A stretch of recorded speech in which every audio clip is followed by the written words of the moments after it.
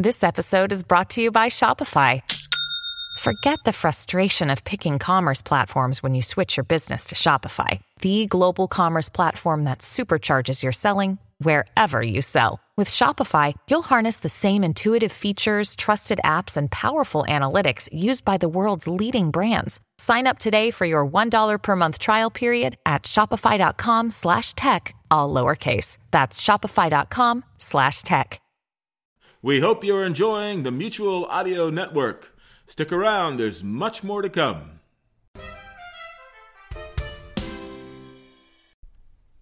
The following audio drama is rated G for general audience.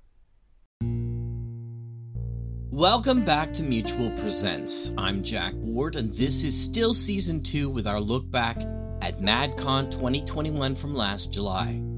This week we have the fourth outing on Sunday with Soundscape.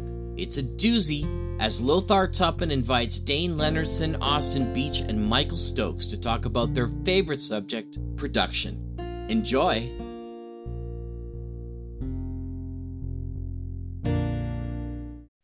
Hi, everyone, and welcome to Soundscape. I'm Lothar Tuppen. I've been acting, writing, and producing in the audio drama world since 2010. I'm the creator of The Sword of the Crimson Tatters, The Degazian, and The Tainted Noctuary, among other productions, and I'm proud to be a founding member of the Mutual Audio Network. This is going to be a panel where we get into everything mixing, sound effect creation, wherever this conversation goes. And with me for this panel is, in alphabetical order, Austin Beach, who is a self-taught sound designer whose plan of audio drama world domination is taking a little bit longer than expected. You can hear his work on Winnebago Warrior, Darksend, several 11th Hour productions, a few Electric Vicuna productions, and Wordtastic Kid Agents. Next is Dane Leonardson. Dane is a senior sound designer, dialogue editor, composer, and writer at Fool and Scholar Productions. He works on series such as Vast Horizon, Dark Dice, The White Vault, and Wordtastic Kid Agents. He recently composed music for A Haunting Beyond the Lake, which achieved a first place victory in the 2021 UK International Radio Drama Festival. Congratulations, that's awesome. His past work involves several different selections from 11th Hour Productions, Liberty Critical Research, and Darksend. And finally, we have Michael Stokes. Michael is a musician, composer, and a recording and mixing engineer. He is also the owner of a small home recording studio and has been recording and mixing music, audio drama, and audiobooks since 2009. Most notably, he was the engineer of the Parsec Award-winning serial audio drama HG World by Jay Smith and the 2013 Mark Time Silver Award-winning audio drama Alone in the Night by Jack Ward. How are y'all doing today? Good. Doing great. Good. How about you? Right on, doing well. Doing well. So I was thinking of structuring this in a way where we'll start off talking about sort of theory and how we approach things, and then get into the praxis of exactly how we do certain things. And Jack has some definite questions to ask, but we'll see also where this conversation takes us. The first thing I was thinking about is directorial style, or to think of it instead of like cinematography, audiotography. Do any of you have an aesthetic style or styles that are a part of your voice as a director producer? How much does this come into play when you are producing a show? Do you adopt a more transparent style where obvious stylistic elements are restrained? Michael, why don't we start with you? Okay. I would say that I would take the latter approach, much more restrained. Okay. Usually I'm supporting a director and producer, and I'm just really doing the engineering. So aside from occasional taking a little bit of license with the way we create a sound effect or the way we create a soundscape, for me, I pretty much am hands off in terms of style. Got it. Austin, how about you? Really kind of the same thing Michael said. I do have a little bit of freedom, I guess, when it comes to the way things will end up sounding on the projects that I work on. But I usually work with another writer and another director. Dane, what about you? I get to do different styles that I normally wouldn't do working over at Fool and Scholar, because they have a few different podcasts to choose from. So one's more like sci-fi, and the White Vault that I'm working on right now is a little bit more of a medieval feel to it. And so it's got a little bit more of the low end and it's more grungy feeling, whereas the sci-fi is that clean, modern sound. And so it's kind of nice because it forces me to do different styles that I normally wouldn't dab into. Nice. Yeah, for for myself, if I'm doing my own thing, then obviously I'll strongly do my own style. If I'm working with someone else's script, I will make sure that whatever style I adopt is appropriate for them, which means also no style might be the style that is appropriate to them. So, right. I completely agree. One thing that's nice about we work together, Austin and I, on Wordtastic. And one thing that's nice is we all kind of have a voice in what happens in a scene. Even at the writing process now, we all kind of go through together and all have our own take on what will work as far as what we can pull off with the audio and what direction we should go, and generally with the sound design and even just the concepts for the episodes themselves. So that's been kind of a different process and really fun. And I think it's really brought out the best final product possible to have three creative minds all kind of inputting into the story itself. Nice. Austin, you agree with that? I agree more. Oh, absolutely. 100%. Working on Wordtastic with Dane and Steve Schneider. It's been a completely different experience than anything else that I've worked on. Great. Michael, do you normally just work with other people's scripts, or do you ever have any say in the story? Have you ever worked on something that you've written yourself? And is it a different process for you if you have? I have not written anything myself. Definitely not a writer. So I usually work, always with other people's scripts. Got it. So considering that audio can't utilize visual dynamics for movement, how do you like to use, or what is your approach to things like using the microphone focus in similar ways as a film director would use a camera as a witnessing character, panning, volume, reverb, or other ways of conveying movement and dynamism in your shows? And Michael, why don't we start with you again? Okay. All of the above. All of that is great for imparting motion. I would add in automation. The best way, just think of a grip holding a boom mic will move with the actors. The mic will move with the actors. Do the same kind of thing to impart motion. So if somebody's walking on the soundscape from left to right, you want them to slowly pan from left to right, playing with volume, certainly using reverb to not only impart space, but to impart distance in that front to back soundscape.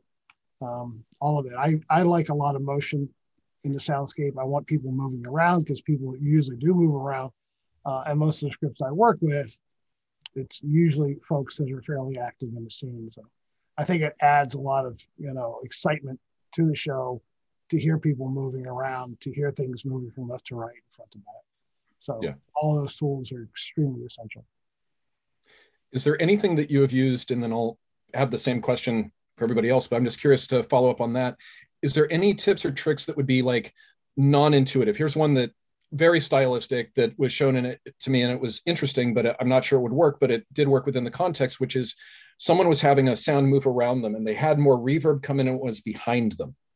It wasn't photorealistic, but it did show a change. And once you understood the language of that particular piece that you were listening to, you understood, and that was there. Is there anything unusual that you have done in that dynamism thing that was maybe counterintuitive, but works well, almost symbolically as opposed to realistically? Trying to think of a good example because there are no rules.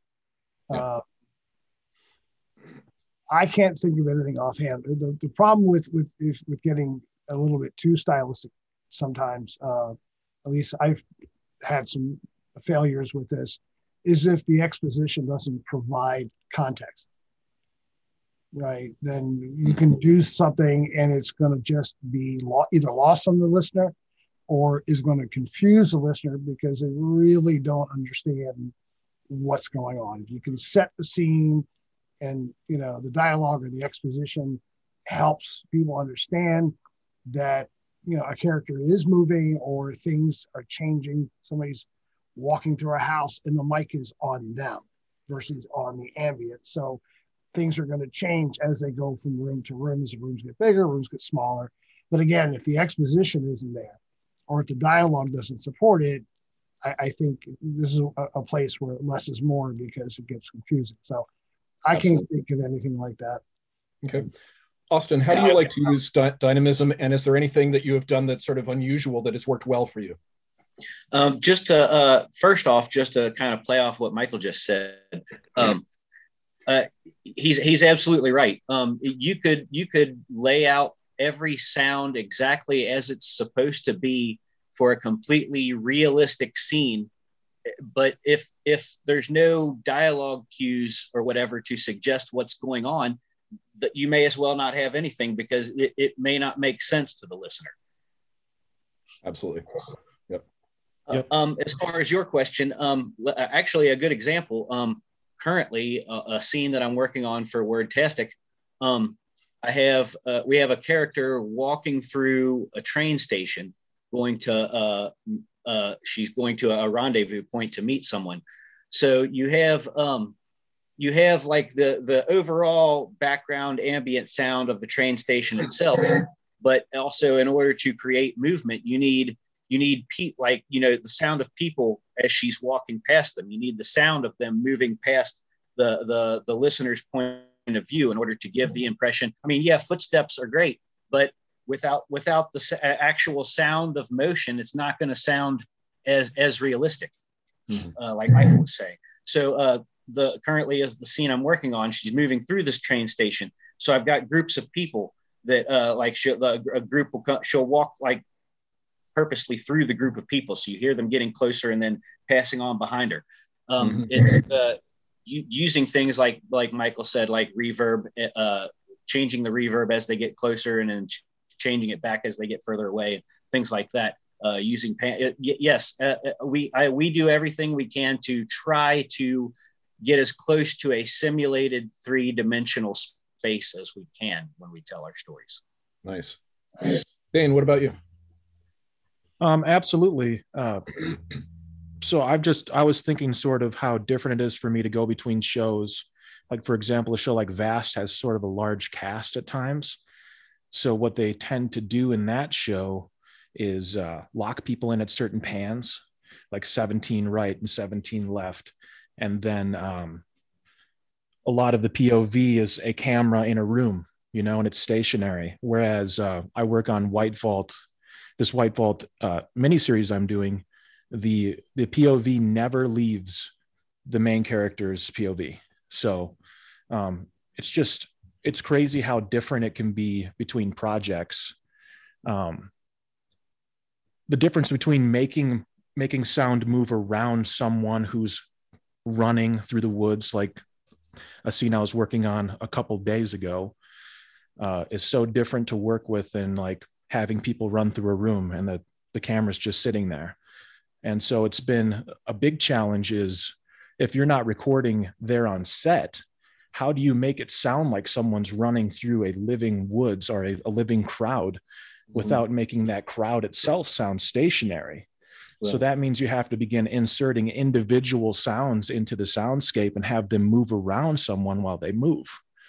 And so it gets real tedious and interesting. So I would say it's just, you have to get creative and really think ahead of the scenes and really base your sound selections and your concepts around the POV that's within the project itself.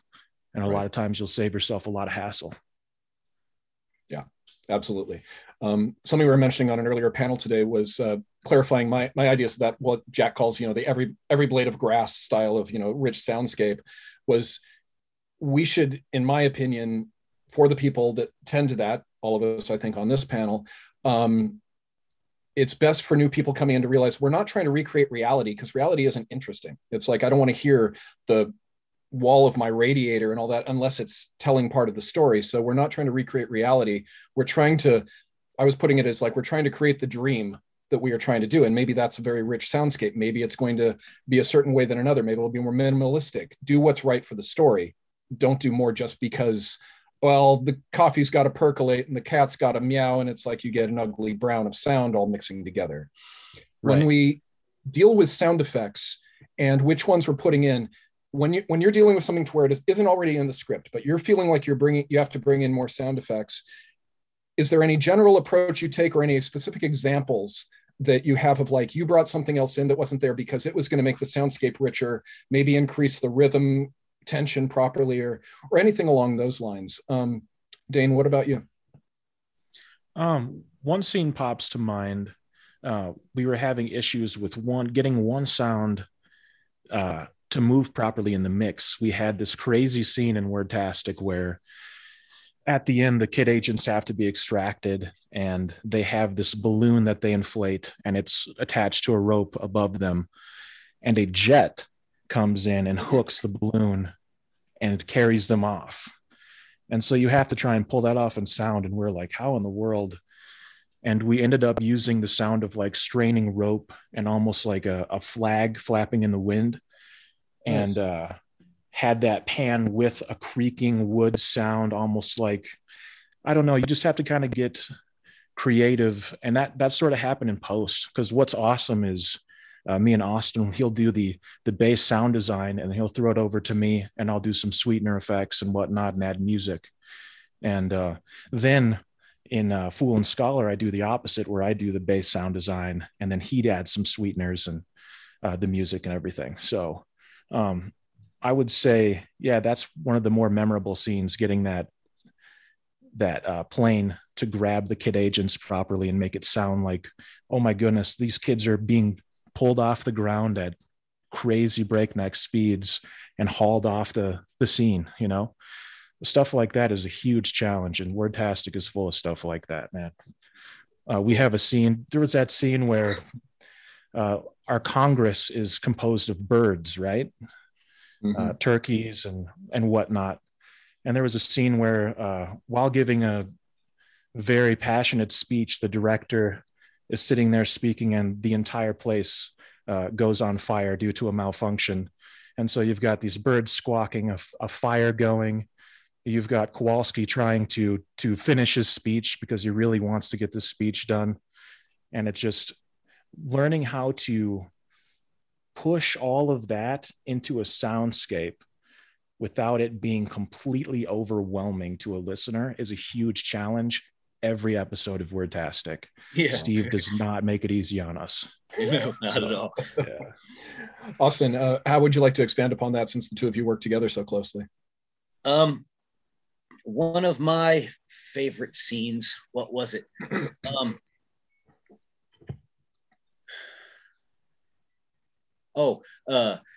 A couple of the kid agents are out in the jungle, and they're looking for the hidden entrance to an old ancient temple. They've been looking around in the jungle for hours. So obviously, you've got jungle sounds going on. You got monkeys off in the distance, stuff like that. And the girl agent comes upon the entrance. Finally, she moves some vines aside, and when she finally realizes that she found it, and that's where it is. And as she moves the vines aside, a huge swarm of bats flies out of the temple entrance right in her face. And so, you've got, like I said, you've got the ambient sound of the jungle going on around you, but it's relatively quiet, except for when she starts to move the vines out of the way. And then suddenly, like, we added all kinds of extra bass thump to the sound of the bats immediately coming out of the cave. And it's really kind of a shocking moment in the story. Like, you're not expecting it at all. And I created it, and it makes me jump every time I hear it. Nice. That's always great when that happens. I love that. Michael, how about you? That one woke me up one time. The thing that always stuck out to me is I learned as HG World was my learning platform. I took over the show for Jay Smith early on, and my only experience with recording and mixing was music. So this was a whole new thing. You learn very quickly, less is more. You learn also very quickly that things don't always sound as you expect them to. So trial and error is absolutely essential.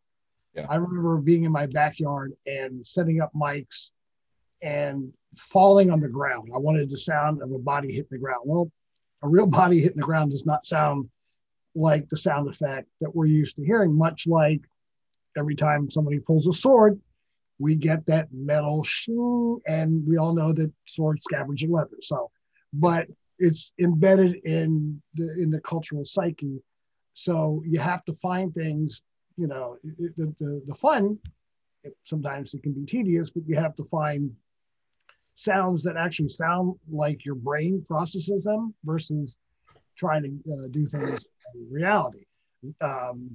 And again, I can go back. HG World was very action-packed.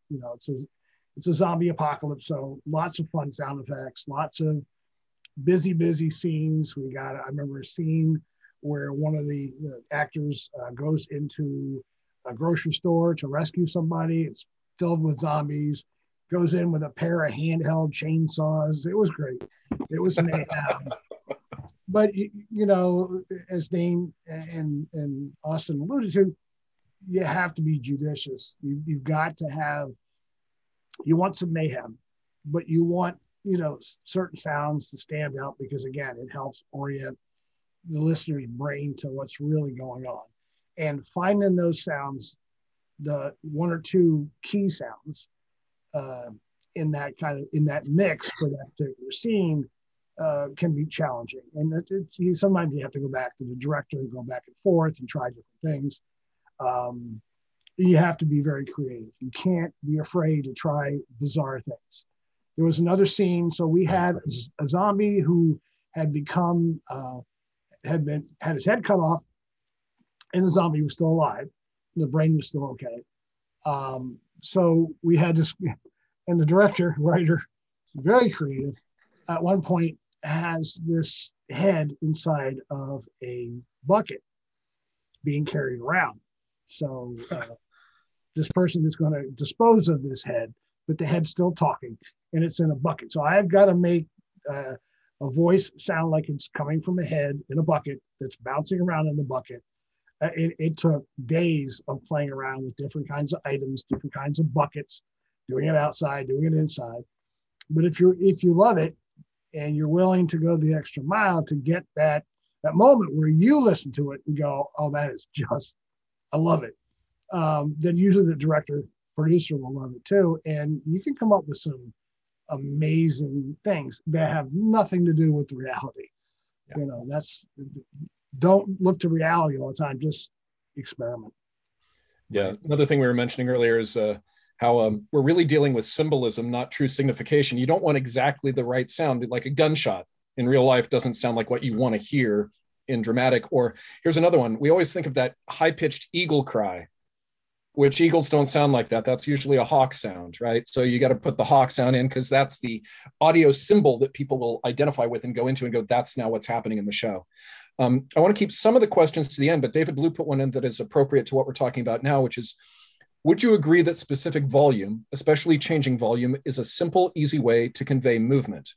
How would you agree, disagree, or implement that into an actual effect that you were doing? Michael, why don't we start with you? All right, sure. Volume for front to back.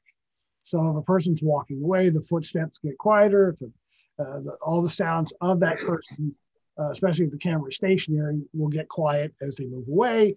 They get louder as they move towards. So volume for front to back, absolutely. Dane, what about you? I would echo exactly what he said. It's great for distancing yourself from the POV. I usually couple it with a filter or and reverb, something like that, and automate accordingly to make it sound like the volume's going down along with the reverb kind of going up and the filter starting to kick in more. So if you can just couple it with a couple of things, it will be way more effective immersiveness wise. Mm-hmm. What about you, Austin? Yeah, I would just echo what Dane said. Yeah, I would say that using volume is kind of it is great, but I would use it as just your first step. I would also, like Dane said, add a little bit of reverb, stuff like that. Something I was going to ask you about the scene that you were talking about where the person was coming and they were sort of crossing and the camera was center panned. I did a similar scene, and one of the things that kind of worked for me, and I'm wondering if you've dealt with this and maybe have some suggestions.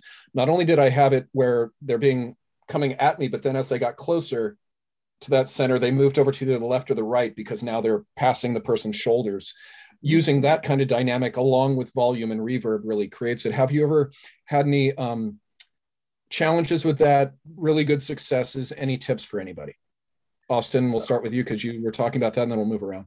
Yeah, really good successes. Like I said, I was working on that. I'm currently working on that scene for Wordtastic, but I also did one previously for Wordtastic where a character is walking down a street where different things are going on different sides of the street. So I would, if something was going on the left side of the street, I would start out with the volume down, obviously. I would have it slightly panned to the left, or I'm sorry, farther pan to the left. And as it got closer, I would get the panning would get, I would drop the panning a little bit. It would still be to the left the whole time, but I would drop the amount that it was panned as it got closer to the point of view, and then increase it back along with the volume and the reverb as it went back behind the point of view. Gotcha. Michael, have you had any experience working with that sort of thing, or any anecdotes you'd like to say? Trying to think. I mean, I remember doing a couple of street scenes very similar, where you've got street scene sounds that are moving, because again, as somebody brought up before, characters on the street, even extras as they were, they're going to be moving around. They have their own motions. They have to have their motion. You have your POV, or you have your main character moving. So it can be challenging, and again, experimentation is the key, and finding the right touch. How much panning do you really need? Do you need a lot? Do you need little? And it's all about closing your eyes and trusting your ears. And but it can be a real challenge, and not to make it sort of audio soup that people can't really understand. Right. So yeah, done that a few times, but I can't think of anything other than spending hours of experimenting with different levels of panning, volume. Again, they mentioned filters, EQ. Absolutely, EQ helps. It also impart the idea of distance, especially when you can't use reverb, say in an outdoor setting. Gotcha. Dane, what about you? Do you have anything to add to that? Yeah, I would say just get creative with your surroundings. What's happening in the scene, and what little sounds can you throw in there as a hint as to where your character is in the scene? For example, there's been a couple times in this White Vault miniseries where it's just like a minute or two of straight, the main character is running and buildings are on fire and crazy stuff is happening and they're escaping into the woods. And one thing that helps is just taking certain things and having them move while the person's running, and just thinking, oh, okay, I'm going into nature. So I threw a river in there that grows closer as the fire is fading on the other side. And then I have them actually go through the river. You hear watery footsteps trudging through the water and going out the other side, clothes dripping the water. And just adding all of those little things and constantly thinking of what would be moving in where I'm leaving and where I'm going. What would I start to hear and what would I hear less of from where I'm leaving? Just get creative with what you can add in to make it as clear and concise as possible for the listener, because like Michael and Austin have both said, it's like really easy to confuse a listener, really easy. Yeah. I mean, you have the script in front of you. Like, just remember that you have the script in front of you, you know what's happening. So it's way easier for you to understand what's happening than the person on the other side, on the end of the product. So you have to really make sure that it's very clear when you're doing panning stuff. Yeah. And, something everybody should realize is, in a similar way to music, which also has its own rhythm, silence helps make music. Silence helps make an audio drama impactful. If you've got a sound effect coming in, make sure that really is highlit the way that it should, not because you're watering it down with all sorts of other things that are distracting as well.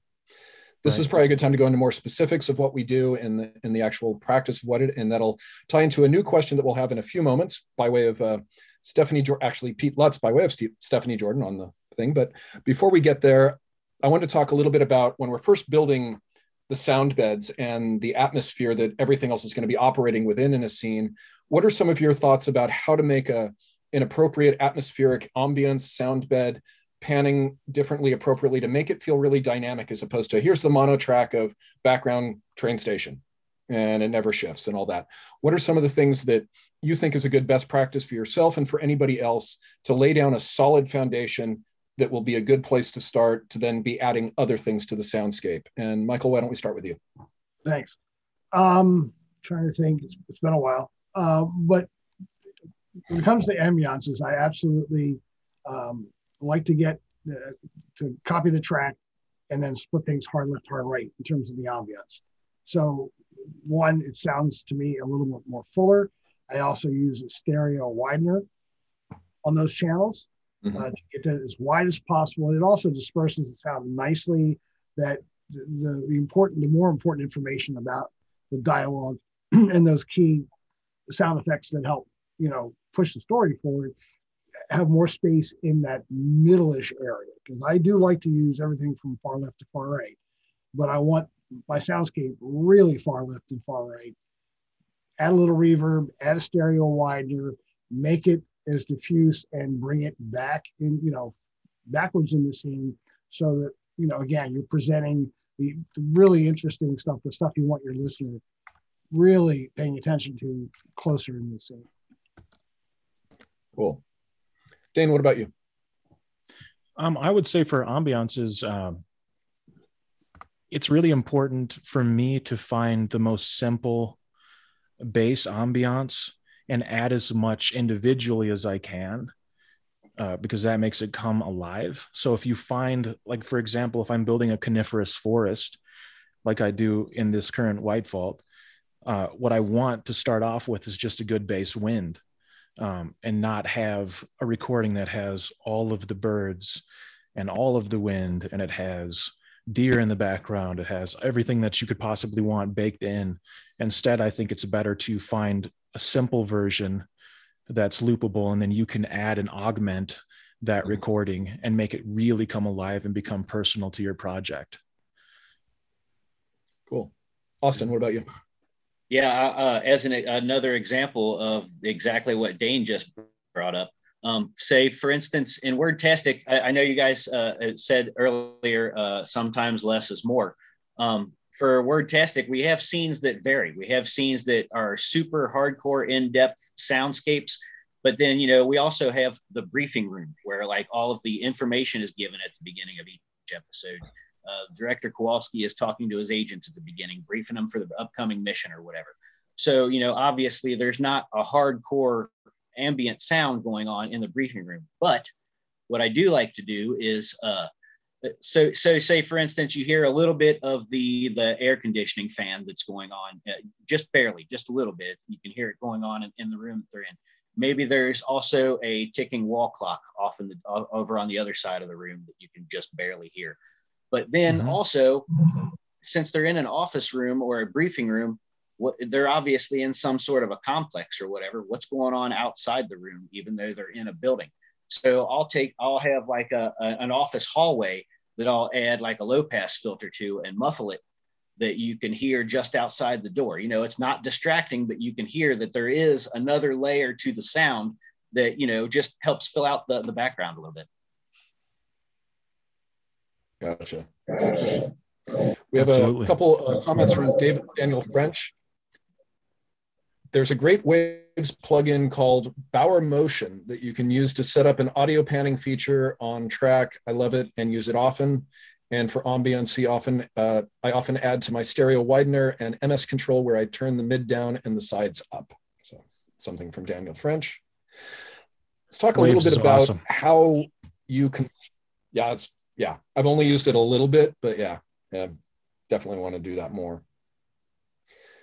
When we're building sound effects, what are some of the things that you would do if you're crafting something, not in a practical recording thing, but you're layering stuff that you've already got recorded and you're building up? What are some of your processes of doing that? Do you do everything like outside of the, you figure out where it needs to go and you build it and then you bring it in? Or what are some of your practices for actual designing a new sound effect if you don't have one that's already there? And Dane, why don't we start with you? Okay, so one of my very first audio dramas, I had a scene where a guy was just digging around the dirt with his hands and it was mud. And I had to get creative, obviously. It was back before I really understood that I could subscribe to like SoundSnap, or there was places like Freesound. I didn't really know what I was doing back then. So I was kind of going by the seat of my pants, and I just took like some tortilla chips, some old stale tortilla chips, put them in a bowl, put some water in there, and started mushing it around with my hands, and it sounded like mud. And just figuring out replacements for the real thing is very effective. You'd be surprised in movies and video games how many times the sound for a slice of, like if somebody gets stabbed with a sword or something like that, is like somebody cutting a piece of fruit or something, so just get creative with what's around you, and just look for ways to do something different and new that'll sound cool. But just experiment, grab things, and you have a microphone, just start experimenting with what you have. Michael, what about you? I'm going to have to agree with the experimentation thing. It really is. I remember the first time encountering some classic Foley sound effects and reading up on how they produced sound effects, Foley type effects for the golden age of radio, kind of radio drama stuff. And it's amazing what they used to actually make things that we absolutely believe were not, the actual source of the sound was something very, very different. Like my favorite one was using a wooden clipboard to make a gunshot. Again, a clipboard snapping doesn't exactly sound like a gunshot, but if you add reverb, you add some bass, you play around with EQ and compression, and suddenly you can then really project the idea of the sound versus that real thing. So read up about reading. It was the big thing I did. I did a lot of reading back in the early days just to understand how people before me made sound effects when they had very limited materials to work with, and a Foley operator on a radio set had to have everything he needed right there in his in his Foley corner.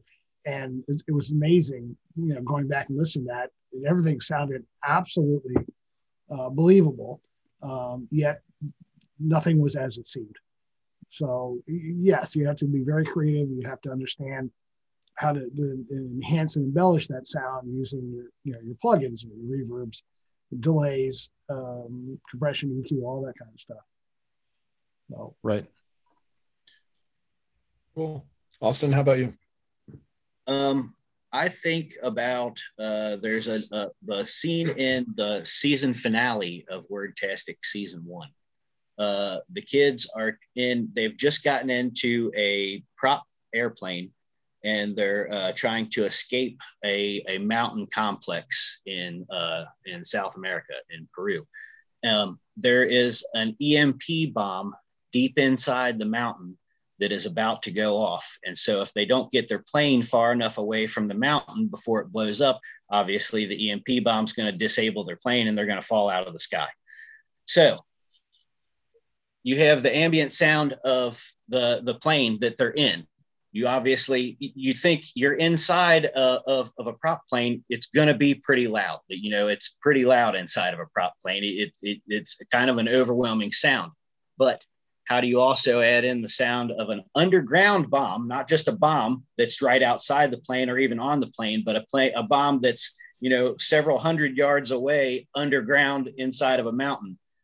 And then the sound of the shockwave from the bomb catching up with the plane, and then the plane's engine sputtering out temporarily, and the kids screaming because the engine just died, and the plane's plummeting.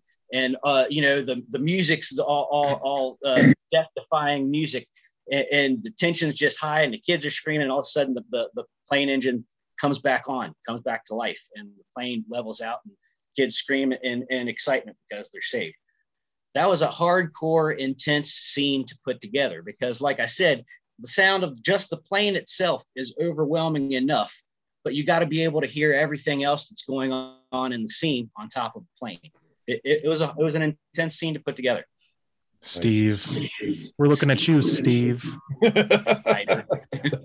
These writers, man. Yeah, it's like, it just words on a page to you, but right. Yeah, when I write for my own self, I have to have arguments all that time. Something that I completely agree with the experimentation because. And playing around with stuff, because there's one time where I got a really cool vocal effect by applying things that should only be technically used for music onto a vocal track and going, wow, that sounds really weird and creepy. What can I do with it? You play around with other things like that. So if people are looking for the way to do it, completely agree. Just like play around and get weird. You may not use it, but you'll still have a good time and go, that sounded silly. I'm never doing that again. Yeah.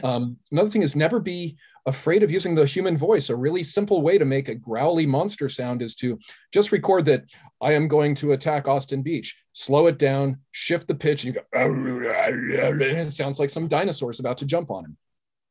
You can make all sorts of weird monster sounds by doing weird stuff like that, and it's a whole lot of fun to play around with. Pete's question is, hey guys, Pete here. What effect that you created in your early days, before you knew anything, do you still use from time to time? For example, in 2014, I made the sound of a booze bottle being uncapped and a drink being poured, which I used in a recent production. How many of your old sound effects do you all keep? And how many is it like, nope, never looking at that again. Please don't remind me of that thing that I did. Austin, let's start with you. I've never gotten rid of a sound effect. I have literally gigabytes and gigabytes and gigabytes and gigabytes. I'm probably bordering on a terabyte at this point of sound effects, honestly. Because you never know what you're going to be able to use it for down the road. You may not use that exact sound effect, but you may be able to take that sound effect and alter it slightly to make it to make a completely different sound that you may need. Yeah, I don't ever get rid of any sound effects at all. Completely agree. Dane? Same. I've got a massive Google Drive folder. I just keep adding to it. I spend a lot of time just uploading to that folder, honestly. So, you never know when you can recycle a sound effect and even couple it with something else and mutate it to be something else completely. Yep. And you should never throw away a resource, even if you've used it once. Who cares? I agree. Michael, what about you? I couldn't agree anymore. I never threw anything away. First show I worked on, again, HD World, the Jay Smith, fine director, writer, was very insistent that we not recycle sound effects. Mm-hmm. He wanted every set of footsteps to be different. He wanted no two stabbing sounds the same, no two beheading sounds the same. Very hard to do. And again, most people don't notice. So the push was there to constantly, to not recycle, to come up with something slightly, different every time. And like Austin said, you find ways to take that thing, tweak it, and make it a little newer, a little different with the essential elements, and for all those things, you usually need 3 or 4 sound effects pushed together. There's no, stabbing, cutting a zombie's head off. There's no sound effect for it. You have to come up with different kinds of things that are going to come together, a bone crunch or a skin tear, some sort of splishing noise. Never, ever throw anything away. You will use it again, or you will be able to pull that out of the vault and come up with something, or you're at least 2/3 or halfway there by flipping some things around and changing some things, and you can get that brand new sound effect. Yeah. We just had a question about that of how many squishy melons did you get through per episode? Oh, I don't know if I used melons. I did have a nice collection of sound effects that were already meant to sound like blood splurting out of something. What the original sound effect was, I don't know. They certainly sounded convincing when used by themselves. Yeah, it kind of sounded a bit like maybe a melon being squished or something like that. But when used, in the appropriate balance with a bone snap or a bone crunch, or something could have been Doritos being crunched in the bowl. You put it all together, and suddenly, with the magic making sound effects and using plugins, you can suddenly make the whole thing sort of convincing enough, right? Mm-hmm. So that if the exposition and the dialogue provides enough cues, the audience knows that the protagonist is swinging a sword at a zombie's head. Well, then, the rest is, it doesn't take a whole lot to convince the listener that what that sound is, with the zombie losing their head. So, yeah, it does. That's the key thing. The context has to kind of be there for some of these things. Gotcha. Yeah. Jack was reminding me something. I don't know if any of you worked with or are familiar with Stevie K. Farnaby's stuff from Broken Sea Audio. He did number of things way back when, and especially Escape from New York is his sort of like big thing. But he was an odd mixer in that he would do an entire show in one setup. He had a professional setup where he had the hard drive and the memory to have a whole 30-minute show, and it'd see it as one big whole. He would design sound effects for every single one and then destroy them because he never wanted it to be the same twice, like you were saying, Michael. And he forced himself to always recreate it, to have it unique. And I'm like, I don't know what kind of crazy you are, but you're wonderful, you're genius. And no, I don't want to do it that way. Please, no, that's a nightmare. But that's another extreme end of things. What are some key tools that people can use to make it? I know Jack wanted us to give some direct advice, and being creative is great. And I think it's absolutely essential. There is no easy silver bullet solution to making a great, sound effect. But what are some of the tools that you have come across, either effects, filters, plugins, techniques that have been something that you go, if I knew that when I first started, I would have been so much better? What are some tips that you could maybe give a new person who's trying to do a little sound design in the sense of creating sound effects or things from the digital point of view to get started? Dane, how about you? I would say that, once again, just get creative with it. I remember I was actually talking when I first started, I was able to pick the minds of some of who I consider to be some of the best audio drama producers ever. People like Jack Kincaid. I was picking his brain one time when I was like, man, what do I do? I'm trying to get this sound of like metal tearing, like a big ship, a big metal, like Titanic style ship tearing. And I can't figure out what in the world to do. And he said, well, do you have like aluminum foil, anything like that? Do you have a baking sheet, something like that, if you want some big metal bangs on the side of the ship?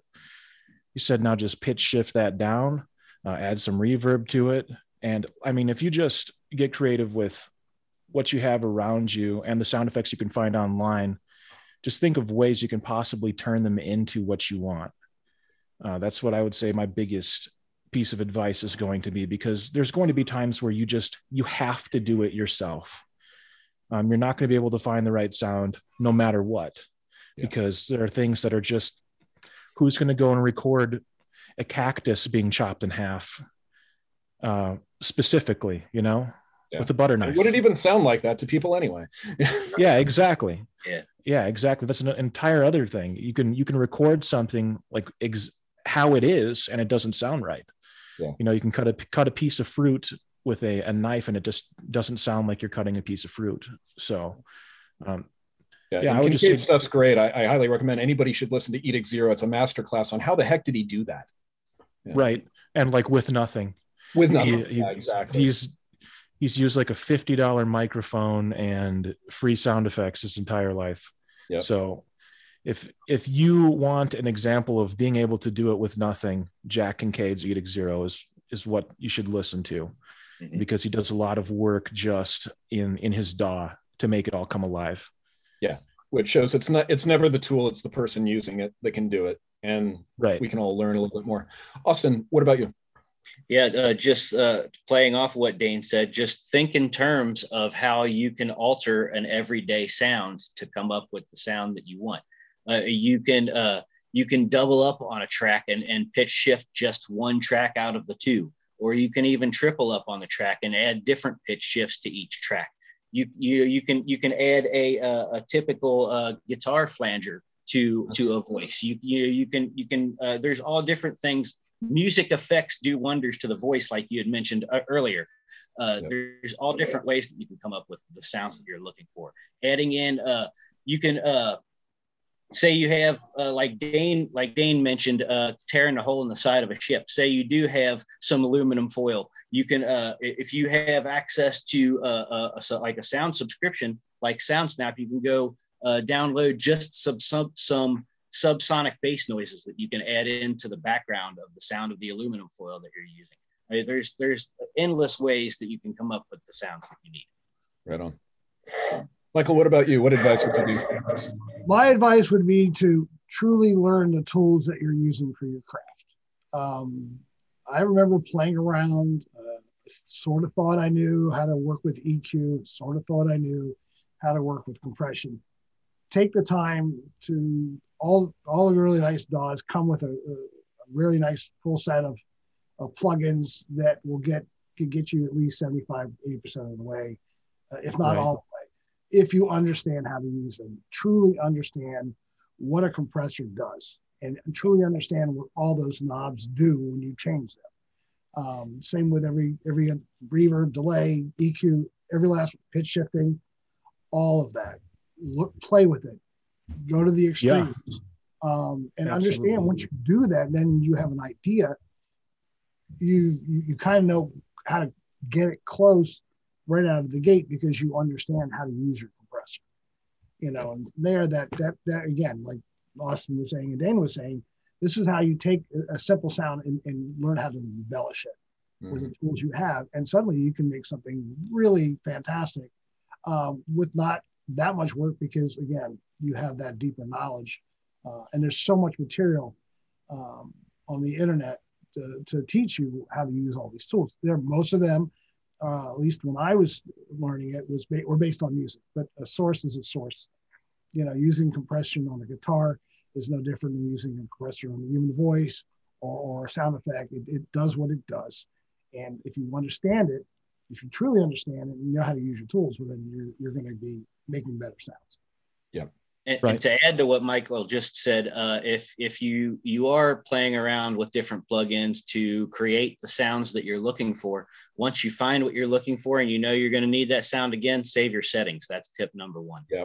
Yeah. I was going to add to that, document your process, because sometimes it's not even the save it settings. It's I did this, then I did this with these different plugins, and I did that. You get something cool, you're not going to remember it. Always document what you're doing, so you can go back to it and go, I did that production 3 years ago. I want something similar to that. Pull up the Word document. I want X, Y, and Z. I'm good to go. What Michael was just saying, it's like, it was so daunting to try and learn any audio engineering if you weren't in an actual school for that or had a mentor in some way. Now there's a lot there. And I think the biggest stumbling block is people are scared. It's terrifying to think about this. If you're a creative person, you go, I don't want to learn this technology.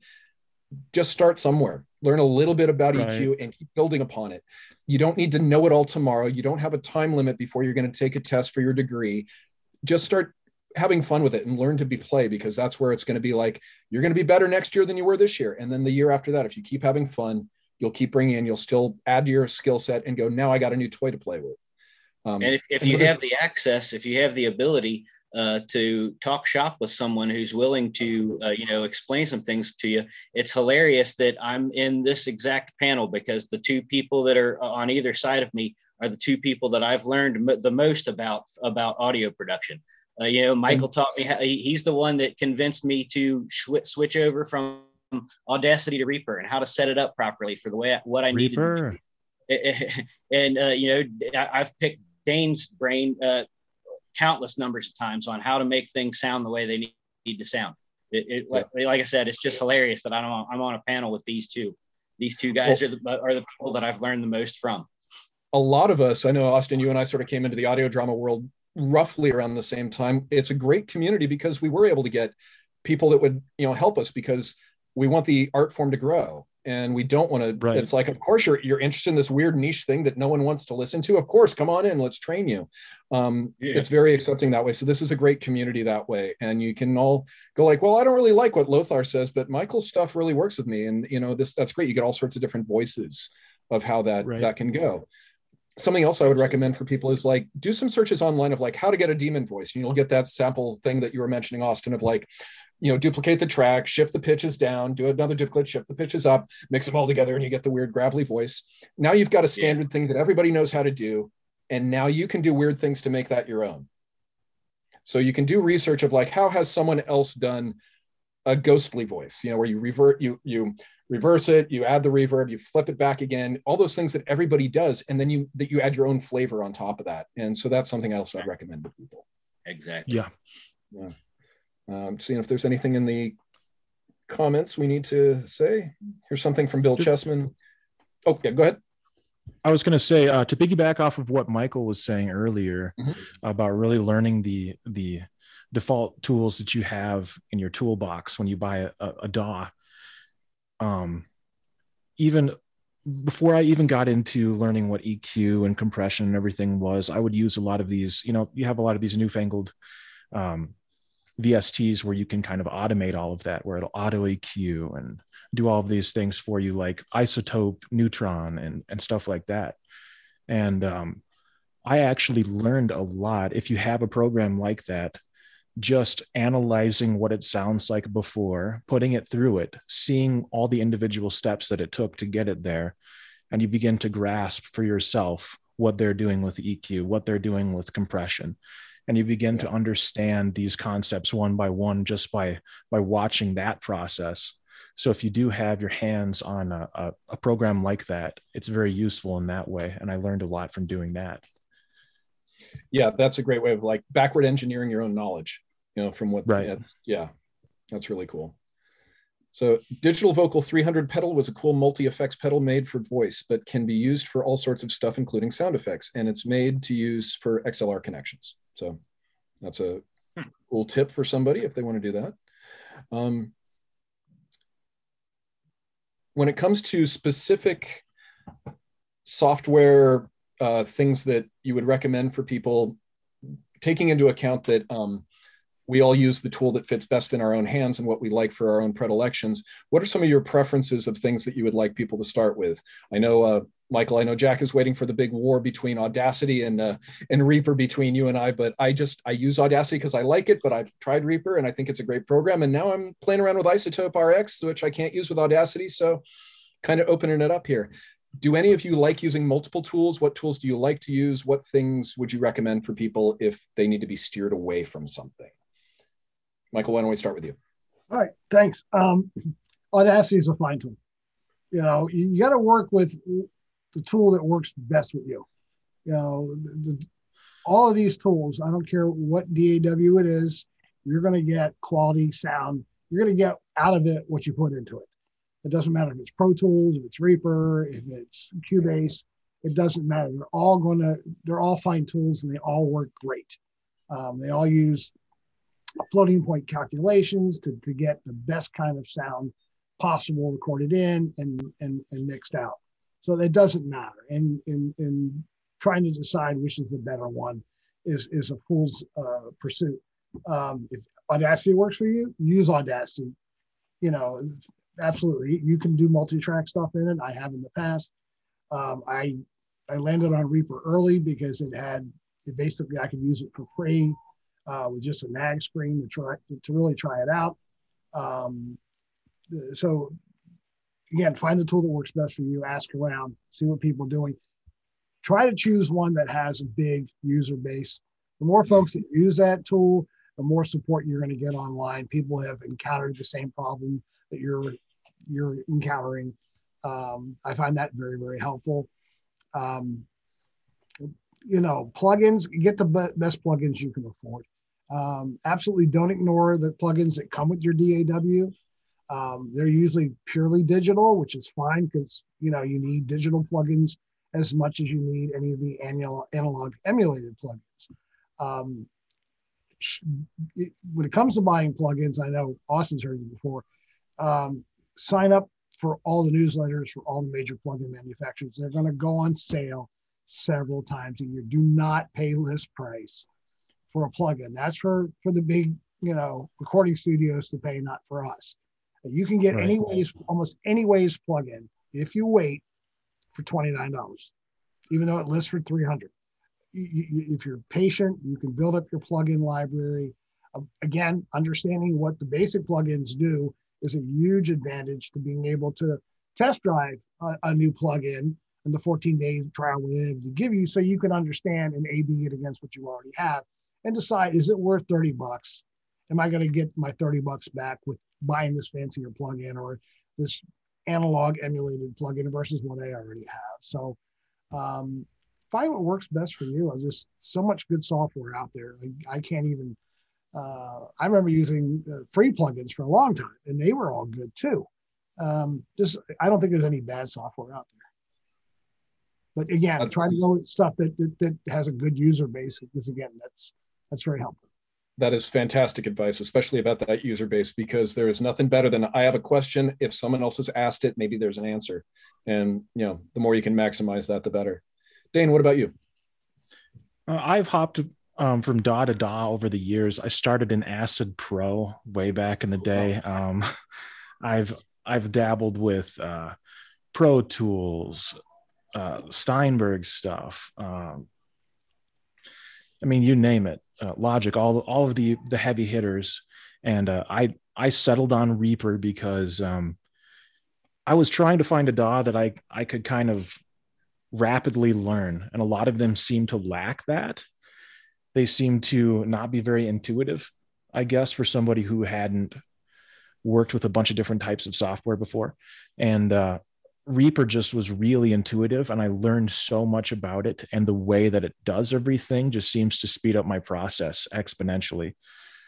So I prefer it, but I'm sure that there's other DAWs that are the exact same way for other people. They're much quicker with the way, like, it just works with their brain a certain way to where it makes sense. So like Michael was saying, find the thing that makes sense to your brain that you can use, because it's going to be your tool. So it doesn't matter what other people say about your tool. It's your tool. So if you're going to be able to get the best results, stick with that. That would be my advice. Austin, coming up to you, but before, here's a comment question from Steve Schneider to lead it off. Is it true that your general awesomeness as a sound designer is in direct proportion to the length of your beard? Please answer that, and then the original question. It actually is, because I actually started growing this beard when I began production on season 1 of Wordtastic, and my wife has been hounding me every day to cut it off. She hates it. And I told her I can't do that. If I cut it off, then the sound design for Wordtastic is just gone out the window. So, I owe it to Steve and Dane, my creative partners, to maintain my beard. He's like an upside down Samson,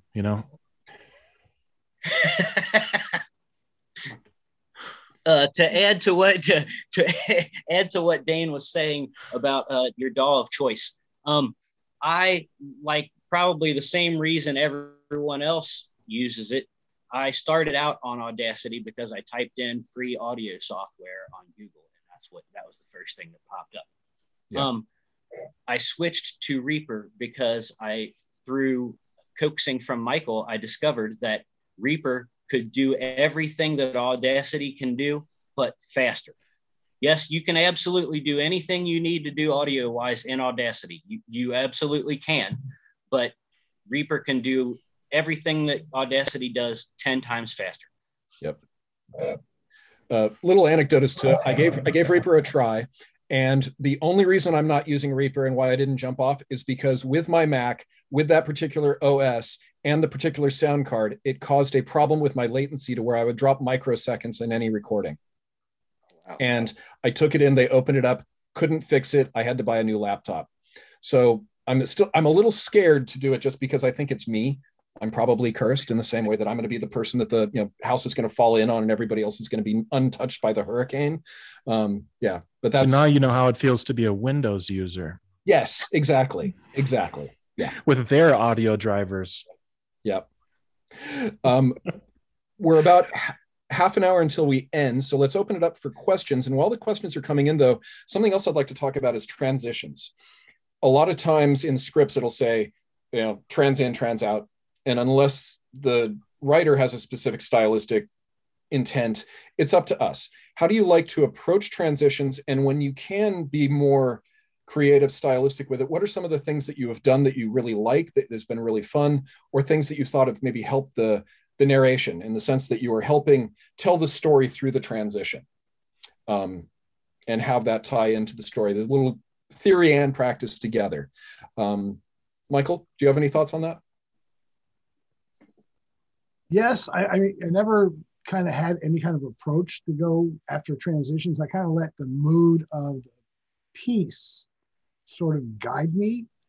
So if it was when I did work with Jack on Alone in the Night, which was all about this person out in space, I felt that something more futuristic would make a nice transition. And I went to a library of sounds I have. I have the Native Instruments Complete, and it comes with a great Rompler and lots of really great sampled stuff from like Heaviosity, where they're taking some normal sounds and they're making them warped, and suddenly you've got this like really powerful, magical kind of futuristic sound. So I try to marry the transition to the period of the piece, the mood of the piece, and I would just usually just jump in and start sampling things and see which one spoke to me. I can't ever tell you that I ever had a process or a light bulb went off. I just started playing with noises until, and little, I mean, again, going back to the older pieces, you know, they use a lot of music, a little organ riff or something like that. And listening to other people's work helps sometimes, you know, so trial and error. Yeah, and when I say process, for clarity, you just described exactly that, of how do you get into the mindset? What are you doing? Not technically what you do, because that's going to be unique each time, but how do each of you approach them? So thank you very much for that. Austin, what about you? Probably my favorite scene transition that we've used is our show consists of secret agents, and those secret agents aren't always together. You know, they split up to accomplish different goals in the mission, but they keep in contact with each other through earbud communicators. Mm-hmm. So if you're on, say, Agent Lily's point of view, and she calls Agent Sarah, you'll hear Agent Sarah through the right speaker and filtered to make it sound like, you know, it's a radio signal. But in order to scene transition, I will fade out that earbud communicator effect on Sarah's voice and then fade it in to Lily's voice. So it goes from Lily listening to Sarah over the earbud to Sarah listening to Lily over the earbud. Nice. So then you're not only changing the way the voice sounds, but you're also fading out Lily's ambient background and fading in Sarah's ambient background as you're switching over. So you're literally changing points of view in the story. Nice. What about you, Dane? Oh, I just think it's transitions it's such a huge topic, and they're so important, and they can change the flavor of an entire scene, an entire episode. I mean, you really have to do what's best for the story and for the scene right then and there. Like Michael was saying, you really have to let that story kind of speak to you and guide you as you do this, because that's with all art. You have to sort of feel things out a little bit. Sure, apply knowledge, but you have to be able to feel through some things. And I mean, there's parts where comedically, like a hard cut will work great. You know, you hard cut from one scene to another. Like we had this ridiculous scene where this kid agent, it's a pair of kid agents, and the boy kid agent was having to escape out of this 99 floor building, and he was coming down a staircase with somebody chasing him the entire time, and it was absolute mayhem. And he's screaming, the guy behind him screaming, and then it would switch back to the other agents just in this elevator listening to some very calming, you know, music and singing along with the recording, and you would cut back and forth between the two of them, and it was just comedically perfect to do a hard cut at that time. But whereas, you know, other times a hard cut will sound awful. So you really just have to feel it out and talk with the director, talk with the people that wrote it, see if they have some guidance on how they want transitions done. But you can also do more of a general transition that works really well, where the listener, once they hear the transition, they absolutely know beyond a shadow of a doubt that you're moving to the next scene. And that's very useful. Like I did a Batman Year One remake where I remade the comic scene for scene. And for the transitions, I did like a little musical sting with a swarm of bats coming at the same time. And that happened every time. And it was really probably one of the most effective scene transitions I've ever put together, because it was so defined and it was flavored for Batman. And you could just tell, okay, next scene every time, no confusion. So, I mean, there's merit to a bunch of different ways of doing transitions, but just, yeah, be creative, but not to the point where it distracts from what the scene's trying to accomplish. You know what I mean? Yeah. Yeah. And I think just people should realize transitions are very important, and it's more than just fade to black, you know, fade up from black, or, you know, any of that sort of stuff. Austin, in the show that you were just in, Right Number, Wrong Party, that Jack wrote, and you did a great job as Parrish, Your voice is amazing. I loved going through your takes. Thanks. I wanted the scene transitions to represent that he is going deeper into this sort of like mental spiral, and we're going deeper and darker.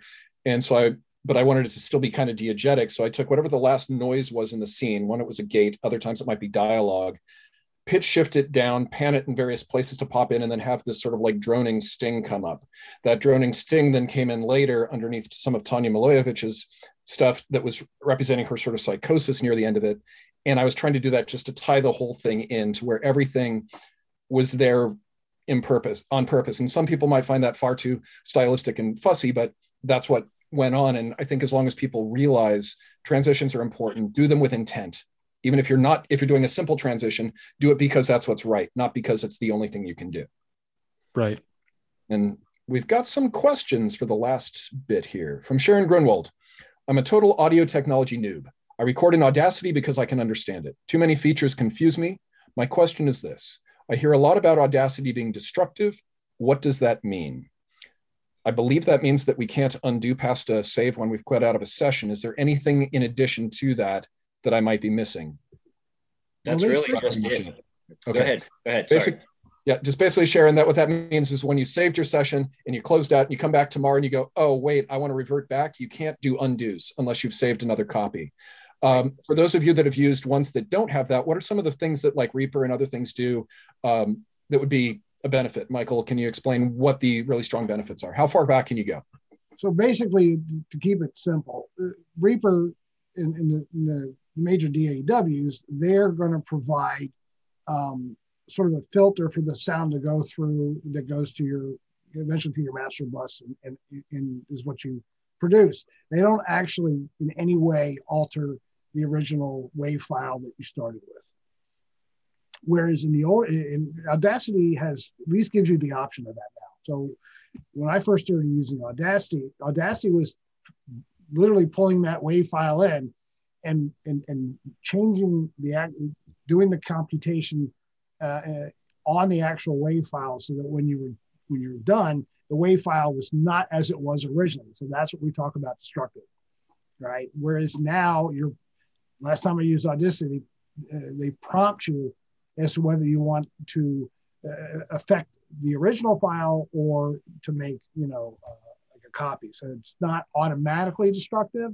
Mm-hmm. But with the DAW, there's no idea of destruction whatsoever.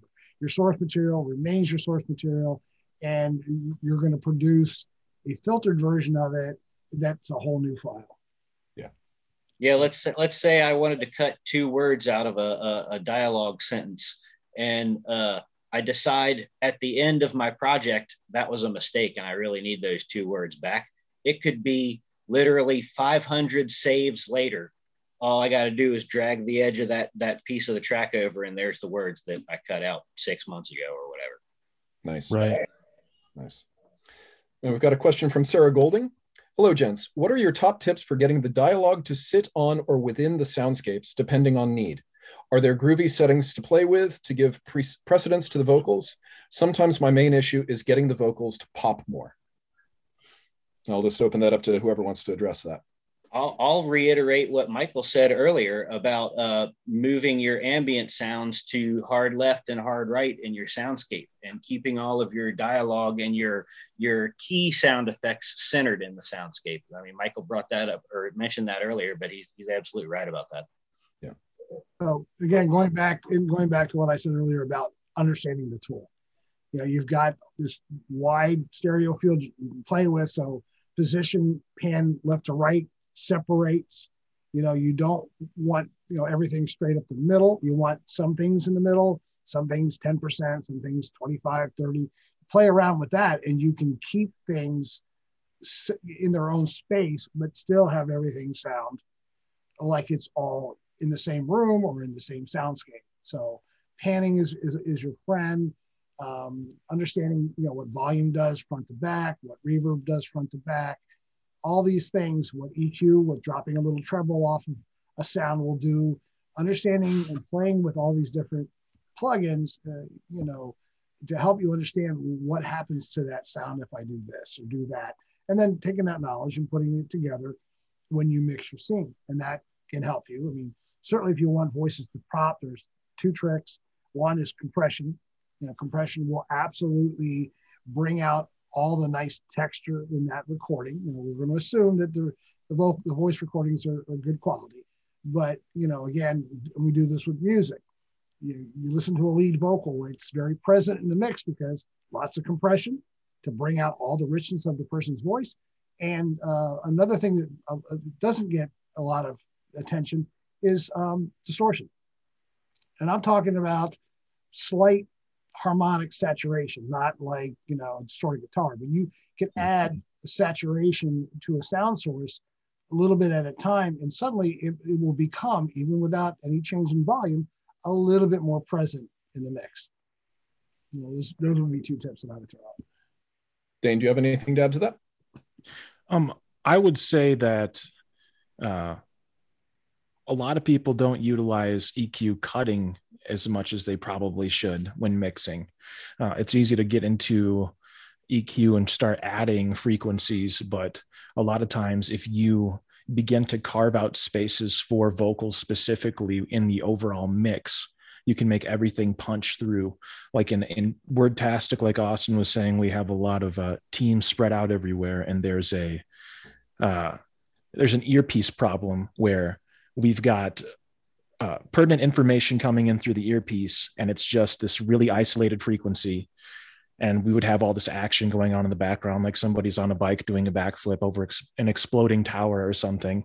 And you're supposed to hear what somebody's saying in an earpiece at the same time. And so you have to figure out how to carve out that frequency in the sound effect mix. And I'll automate kind of a frequency cut during the lines so that they're able to punch through in the mix and you can hear the words and understand what's going on in the story. So I would say, a lot of people want to be able to apply like a Band-Aid on the vocals. Here, they all sound more clear now. But a lot of it is that excruciating manual work that you have to do, sometimes line by line. And you're going to get what you put in, you're going to get out of it what you put into it, basically, as a sound designer. Fair enough.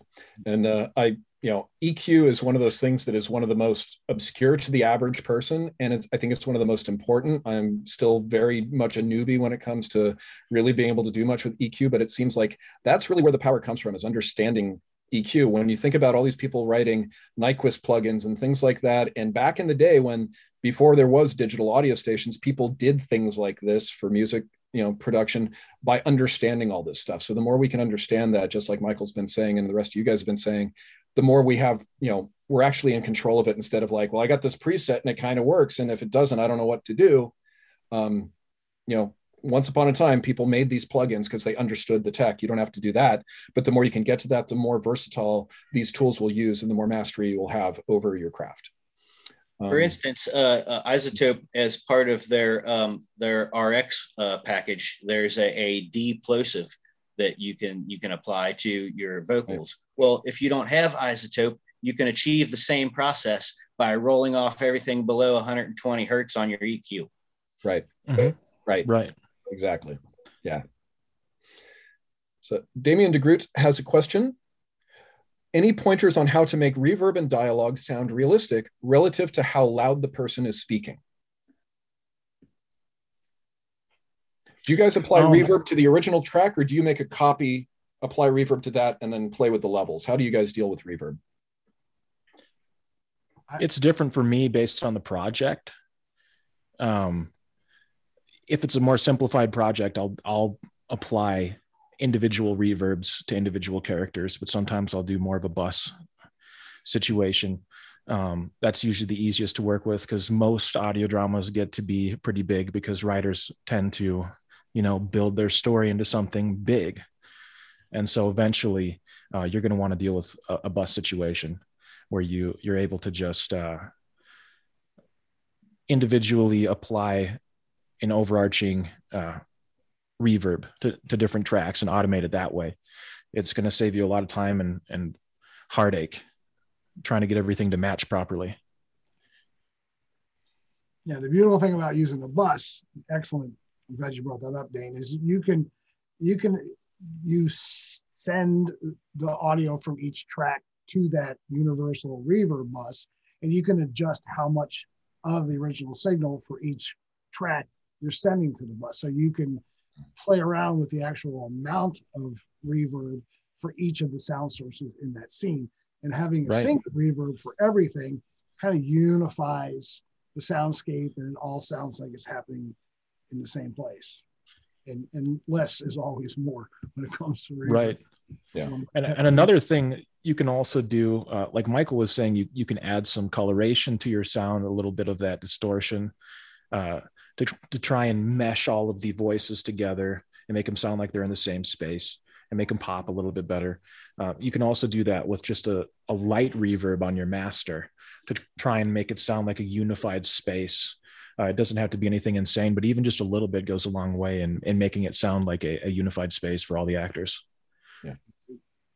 Yeah, I try to do it. Go ahead. I was just going to build on what you had said previously to Michael, that if you have, say, for instance, you're using a reverb bus that you're sending all your tracks to or whatever.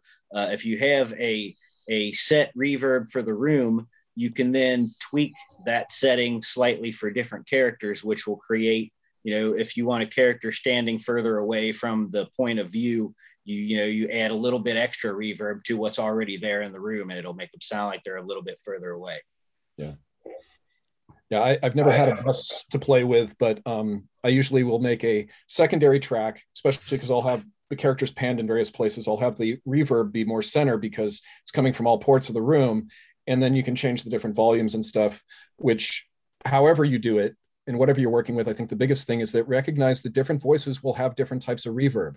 I did a scene with Bill Holwig and my stepdaughter, who has a very high-pitched voice, in the same room. You apply the same reverb settings, they don't sound the same because a higher pitched voice is not going to reverb as much as a lower pitched voice. So you have to adjust those settings to make it sound like they're actually in the same place. So whatever you're going to do, don't apply a one size fits all to your scene because that's not going to work.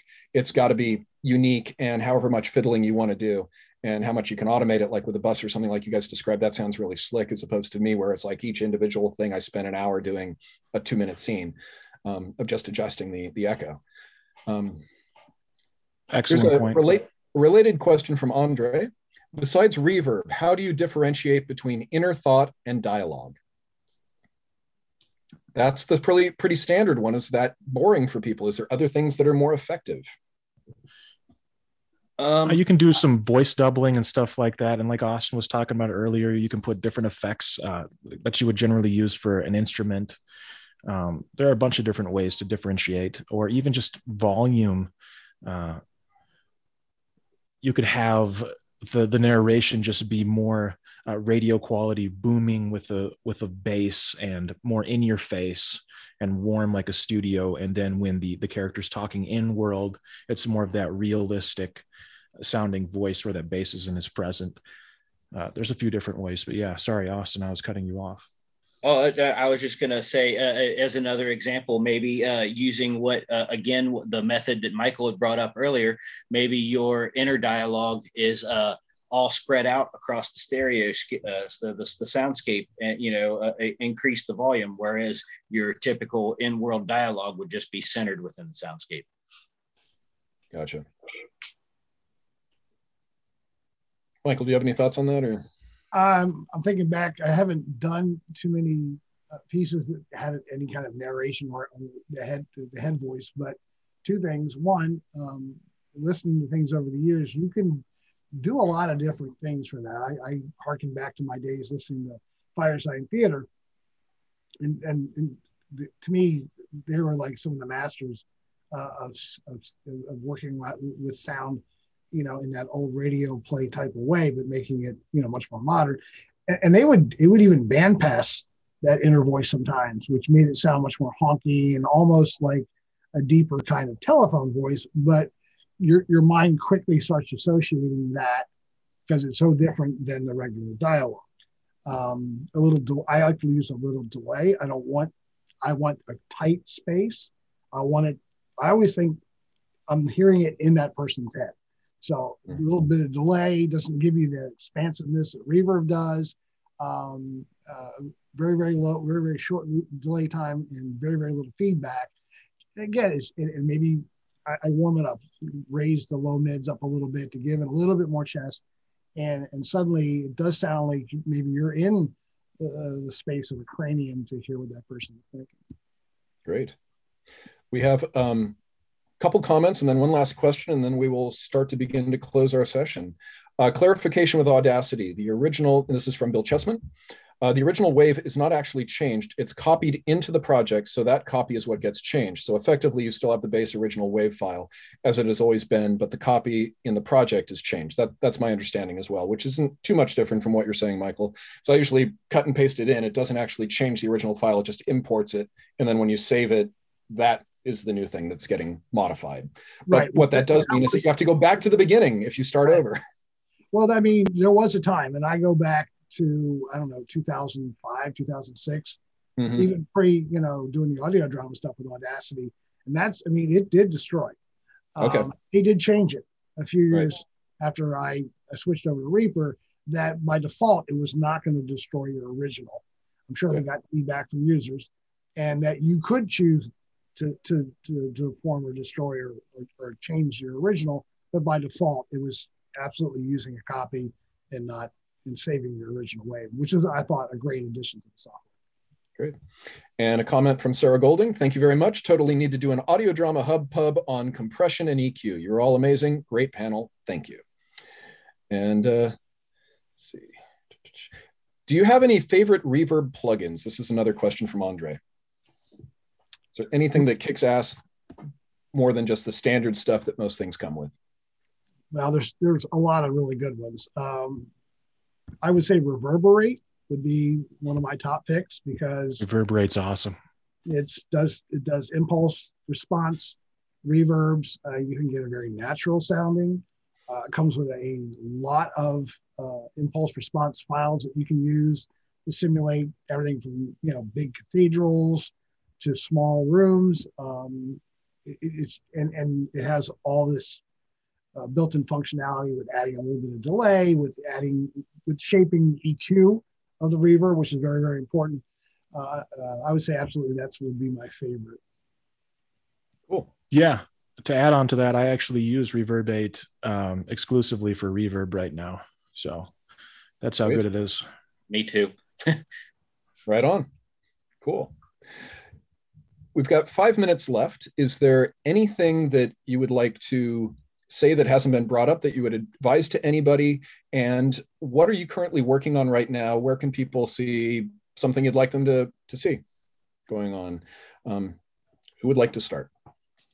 I would just say when you're building your soundscape, barring, setting aside your key sound effects that you're going to be using, when you're building the soundscape itself, just like I think it's been mentioned during this conversation already, just think of little things that you can add here and there that will help flesh out your space so that it doesn't just sound static the whole time. Yeah, like Dane said, you do start with a loopable bass, but then you add in little things here and there just to help flesh it out. Yep. Cool. Yeah, I would say, like Austin's saying, I would add one or two more passes to your sound design process. Go back. Yeah, stick to the script. Make sure you have everything that you need to have in the scene. Make sure it makes sense. It's not confusing, but then go back and start to get creative with it. And that's when you can really set yourself apart from other shows and other podcasts, is when you add that little bit of extra, do an extra couple passes and just bring it to that next level that people are craving, that they get from cinema, that they want more in podcasting. Right on. Michael? Yeah, along the same vein, one thing, the best tip that I ever got, that once I finally took the advice and used it, is using reference material. It's a lot easier when it's music. If I'm mixing a song for somebody and I can say to them, help me understand what you're hearing in your head. So if you can give me a song where you just absolutely love the way the snare drum sounds, give me that. And then when I'm mixing, I can tailor the shape of the snare drum to sound more like what I'm hearing. And I can go back and forth, A/B it all the time. Because if you get into your own head sometimes, you can go off way off track, and not, come up with something. It's good to have a target versus just sort of playing around and hoping you get a good sound. And you can find, listen to other shows.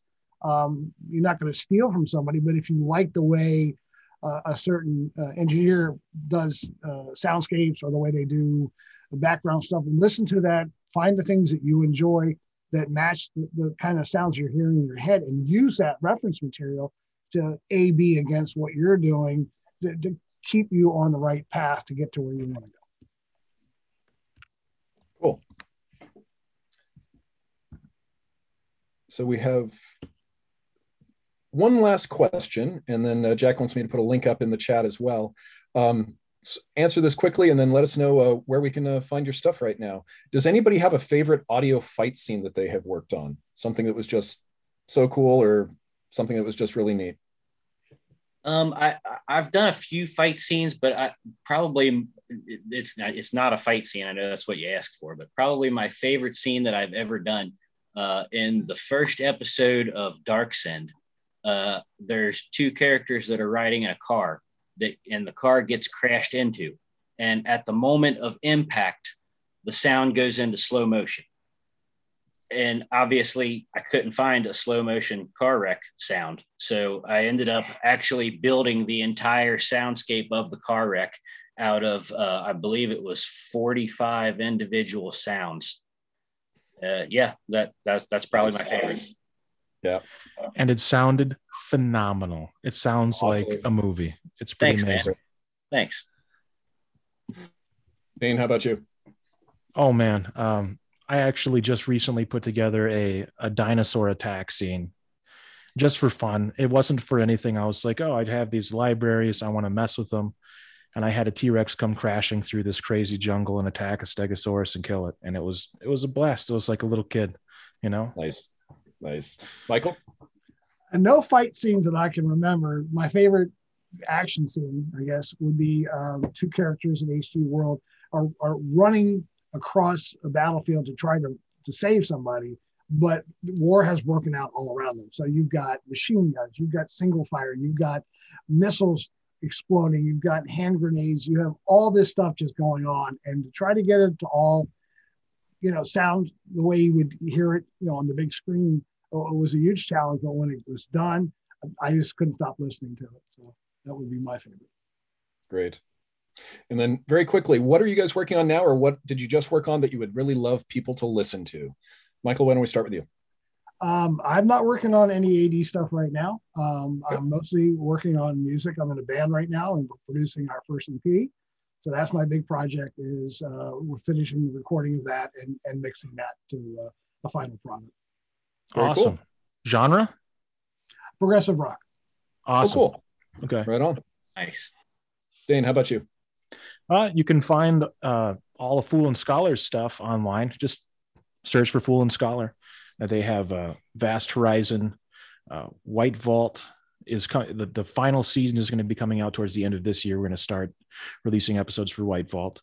Right now we're, I believe, 4 episodes in on Vast and its final season. So we have a couple of shows wrapping up this year. So that's kind of exciting. And we have some new shows launching at the end of the year.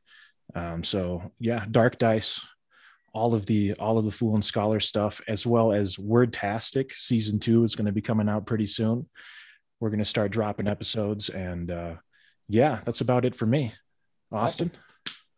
Like Dane just mentioned, Wordtastic, that's the thing that I'm at the moment the most proud of. It's a family-oriented spy, secret agent spy show that with kids as the main characters. You can find it. Just search Wordtastic on any podcatcher. Also, Darksend. It's a near future. I would call it a psychological science fiction horror kind of thing. And I'm also currently working on an upcoming Old West supernatural horror anthology called Brimstone Gap. Cool. Nice. Jack, I think we're ready to close this up if you're able to say goodbye and stop the recording. Thank you for listening to Sunday Showcase on the Mutual Audio Network. We invite you to continue the amazing audio tomorrow on Mutual with the Monday Matinee, our weekly series of dramatic, theatrical, classic, eclectic, and live radio dramas. You can subscribe to the full Mutual Audio Network feed every day for the world's largest curated collection of audio drama, or find the Monday Matinee feed in your favorite podcast players. See you tomorrow at the matinee, and thanks so much for listening.